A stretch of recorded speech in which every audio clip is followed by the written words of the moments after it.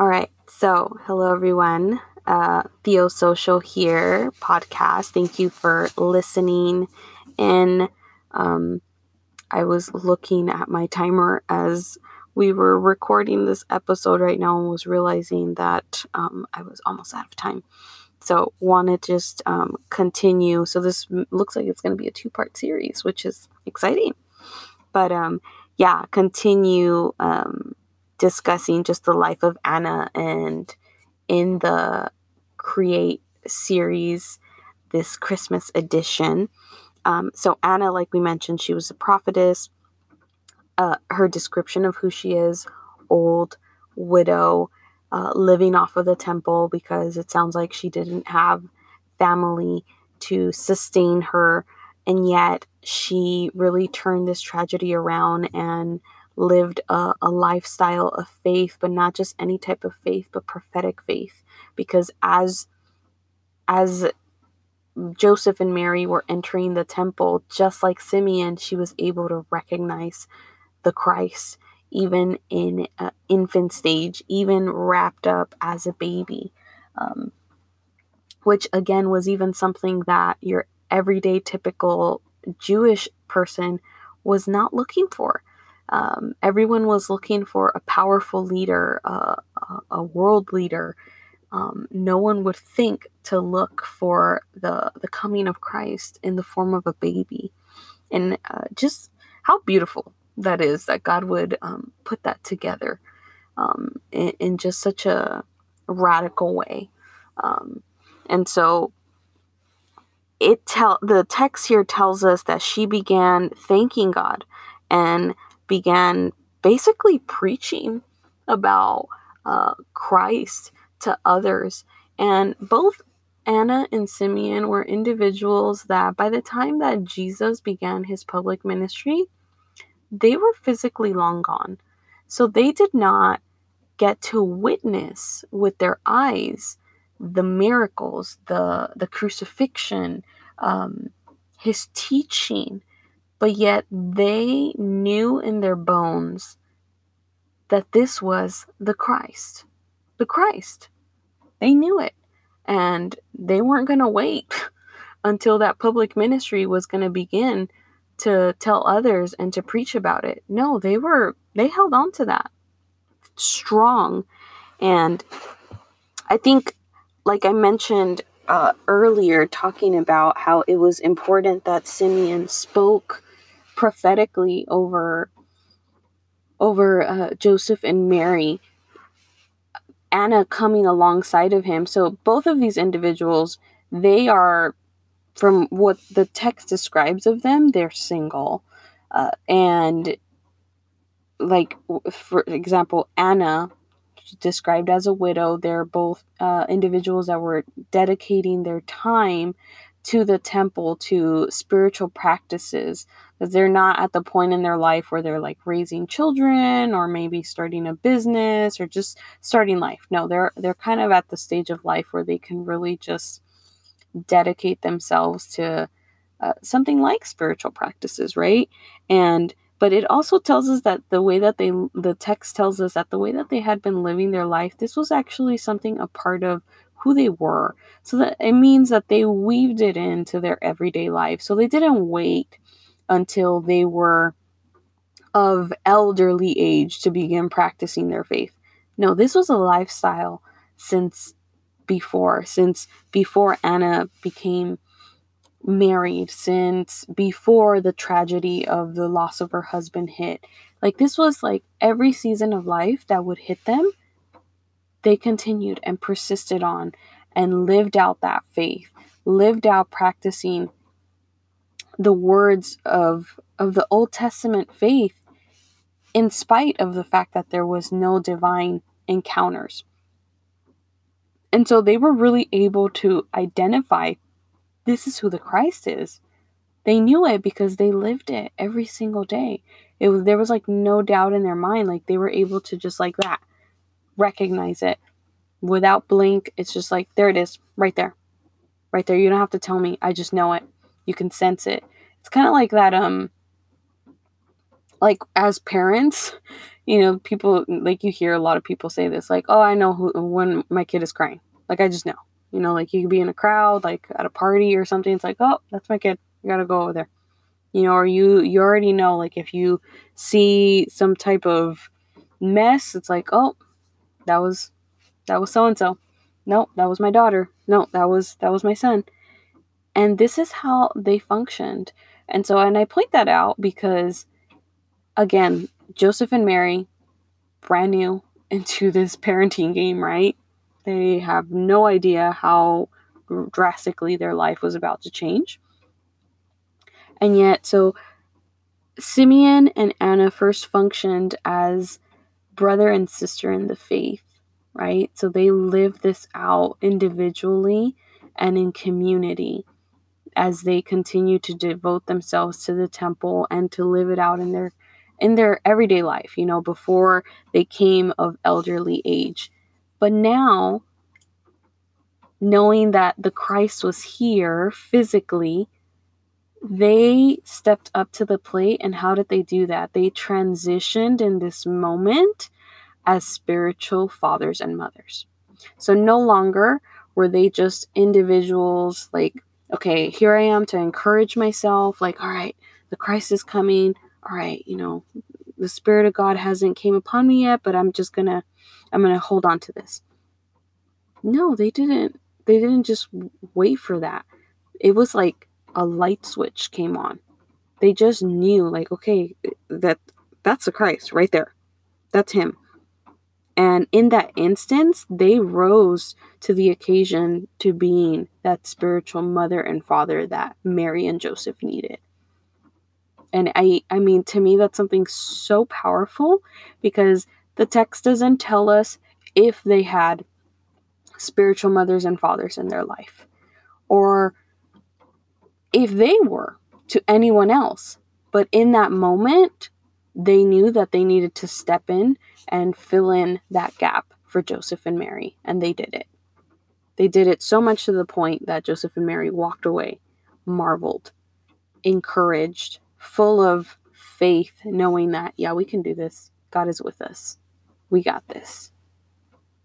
And you know what? That makes me reflect in my life, and, to turn the challenge back to you guys. Many of us, those of us who have been walking with Jesus for some time, maybe you were like me, you grew up in church. Maybe you met Christ not too long ago, but you have been in this faith walk for some time. And amazing. Praise God for what he's done at this point in your life. But now that we have already been practicing and living some time with Jesus, the after Christmas, life after Christmas, the narrative is that now we rise to the occasion and we become those mothers and fathers of faith to others. Because, to be honest, we don't need more speakers. We don't need more, people, self-professed preachers or whatnot. Like, Anna is described as a prophetess, but she wasn't going around like, hey, everyone, this is, God ordained me or anything. Like, no. She lived it. She functioned in that role.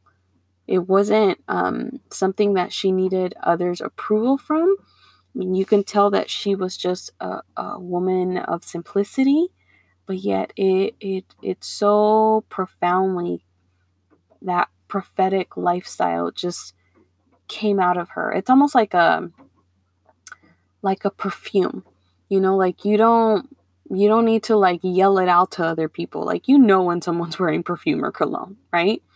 And when someone's wearing like too much of it, right? It's just like, whoa, brother, let's turn it down. That's not the description of who she is here. It was just an aroma, a fragrance of who she was, that it was like something pleasant. And that's what a mother and father is. A mother and father is somebody that is wise, is somebody that knows the time, the place of how and when to speak into that child, that young person's life. And at that moment, they knew that they needed to speak into their life, but not just into their life, but into those that were in community as well. Could you imagine the amount of people that on a daily basis would be talking smack about Joseph and Mary because of their non-traditional family? And yet, before, like I've mentioned, and I've mentioned this a few times, but it's so important to note that all of this took place before Jesus' public ministry. This is still like a good 30 years for all of that to happen. So there's a lot of backstory. We don't know everything that they had to encounter as a family and battle out, but yet they did it. Why? Because they had these prophetic moments words of prophecy that they had to stand and live on every single day. And thank God for people like Simeon and Anna, who not only spoke into Joseph and Mary, but like Anna, who she took care of speaking to the community, speaking to the spiritual people around her, building up their faith and letting them know, like, hey, the Christ is here. Hey, everyone, like, that's him right there. That's them. Raising their awareness. Because again, like I mentioned, that was something that Jesus would always rebuke the religious leaders. You guys are not in tune with the times, with what God is doing right now. So as a woman of prophetic faith, it was her role and function to raise everybody else's prophetic and faith authority and just even like awareness, like, hey, this is what's happening. Like, get in tune with what God is doing right now. God is turning the tide. The Christ is not coming. The Christ is here. Like, get with it, guys. Like, he is here. And so it just blows me away how God used these two individuals. And a few years ago, I had came across this video, which I'll try to see how I can link it. It was on CBS News of these, I believe it's 4 elderly women, which at this point, they're probably gone home to be with the Lord. But these 4 African American women in the South, that they literally like grew up together from like childhood, teenage years, getting married, raising children, like every season of life, church, ministry, everything. They lived it out together, and just, wow, what a beautiful testament. Like friendship, faith, community, unity, just, it was just, it was something so beautiful that I was just very inspired. And I just simply had wrote on the post, when I grow up, I want to be just like these women. And, you know, Facebook does it reminds you of different things that you've posted throughout the time. And so I had shared it with a few girlfriends, and I had seen it again a few weeks ago, and I was bawling, you guys, bawling, because I looked at these women again and I was like, Lord, I want to be like these women so much. I don't want to have a hollow faith. I don't want to have a faith that's just for me, but I want it to be something that is treasured, that it's remembered, but that it's not treasured or remembered for me, but that it points to you, that it's such a rock, that it's such an anchor to others. And it coincided so well when I started studying the life of Anna and just who she was, and Simeon, just because they were such radical individuals. I'm sure there were others in the community, in the temple, in the gates, that just saw them as like, all right, you know, they're getting older, they're kind of falling off their rocker there, you know, just they're reading the scribes too much. No, they were individuals that wholeheartedly believed. They knew without a shadow of a doubt that he was coming, and then when he came, it was their turn to speak prophetically as fathers and mothers in the faith. But not only that, but to raise everyone's awareness around, to letting them know, like, hey, the Christ is here. Like, guys, we need to like pay attention. Are we paying attention? And that would be my challenge and my question to you and myself, are we paying attention to what the Christ is doing today in our life? Are we having those divine encounters? Can we recognize them? Many times we can't because we're not devoted. We are not spending our time in the Word. We're not spending our time recognizing those spiritual moments with God, and not just spiritual moments, but just making God the center of who we are. And that's going to look different for everyone. How do you make him the center at your dinner table? How do you make him the center of your conversations? How do you make him the center at your cubicle at work or at your girls' night out? I don't know. Everyone's is going to look different. But raising our awareness of who Christ is and what he's done in our life. And now what he's done, what he is doing and will continue to do. So there is a really quick not passage, but just a few verses that I would like to read. So I was reminded after reading, just through Simeon and Anna of just Hebrews 11. So Hebrews 11 is kind of like, it's considered like the wall of faith, right? Of just all these incredible individuals like Abraham, Isaac, Sarah, just Noah, these people that believed like faith against faith in a sense. Like when everyone else was just like looking at them like, y'all are crazy. Like what is happening? They continued to just believe, period. And this just, I felt like the Lord reminded me of this and I wanted to just share this. So it says Hebrews 11:13. All these people were still living by faith when they died. They did not receive the things promised. They only saw them and welcomed them from a distance. And they admitted that they were aliens and strangers on earth. People who say such things show that they are looking for a country of their own. So that impacted me so much in remembering that because, like I mentioned, this passage, this chapter, Hebrews 11, it just really goes into detail about all these Bible characters and the things that they stepped into that in the natural just seems so ridiculous. But yet they believed before the Christ. They knew that the Christ was coming. Some of them didn't even have language for it yet. There was no prophecies written, but they held on to that belief. And because of that, they were saved because of that like pre-existing faith. And would we be described as those type of individuals that we can believe and believe and believe without a shadow of a doubt? And you know what? I'm guilty of it. I many times don't have that type of belief. That I get discouraged, that I don't have belief against belief, like that I need prompting, that I need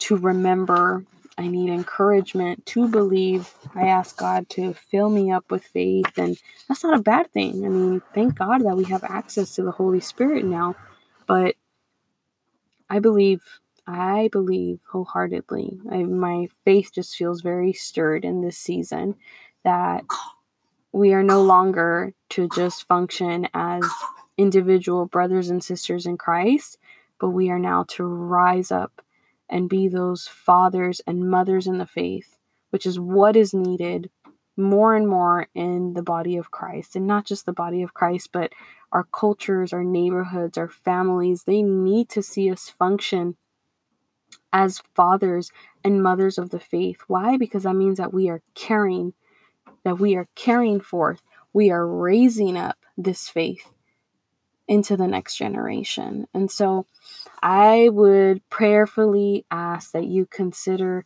just going before the Lord and asking him, like, God, how do you want me to raise my faith to become a father and mother of the faith? How can I do that? How can I do that at work? How can I do that in my home? How can I do that in my marriage? What does that look like? To be an individual like Simeon, to be an individual like Anna, to speak into the community, to speak to those around me, and to raise their awareness of what Christ is already doing. Because let me tell you, Christ is on the move. He is doing things every single day. Many times we are not, like, he hasn't arrived. Like, oh, I'm bringing Jesus with me. Like, yeah, guys, like, God's already been on the move. Like, it's just that we got to get with it. Like, are we paying attention to what he's doing? So that's what I have.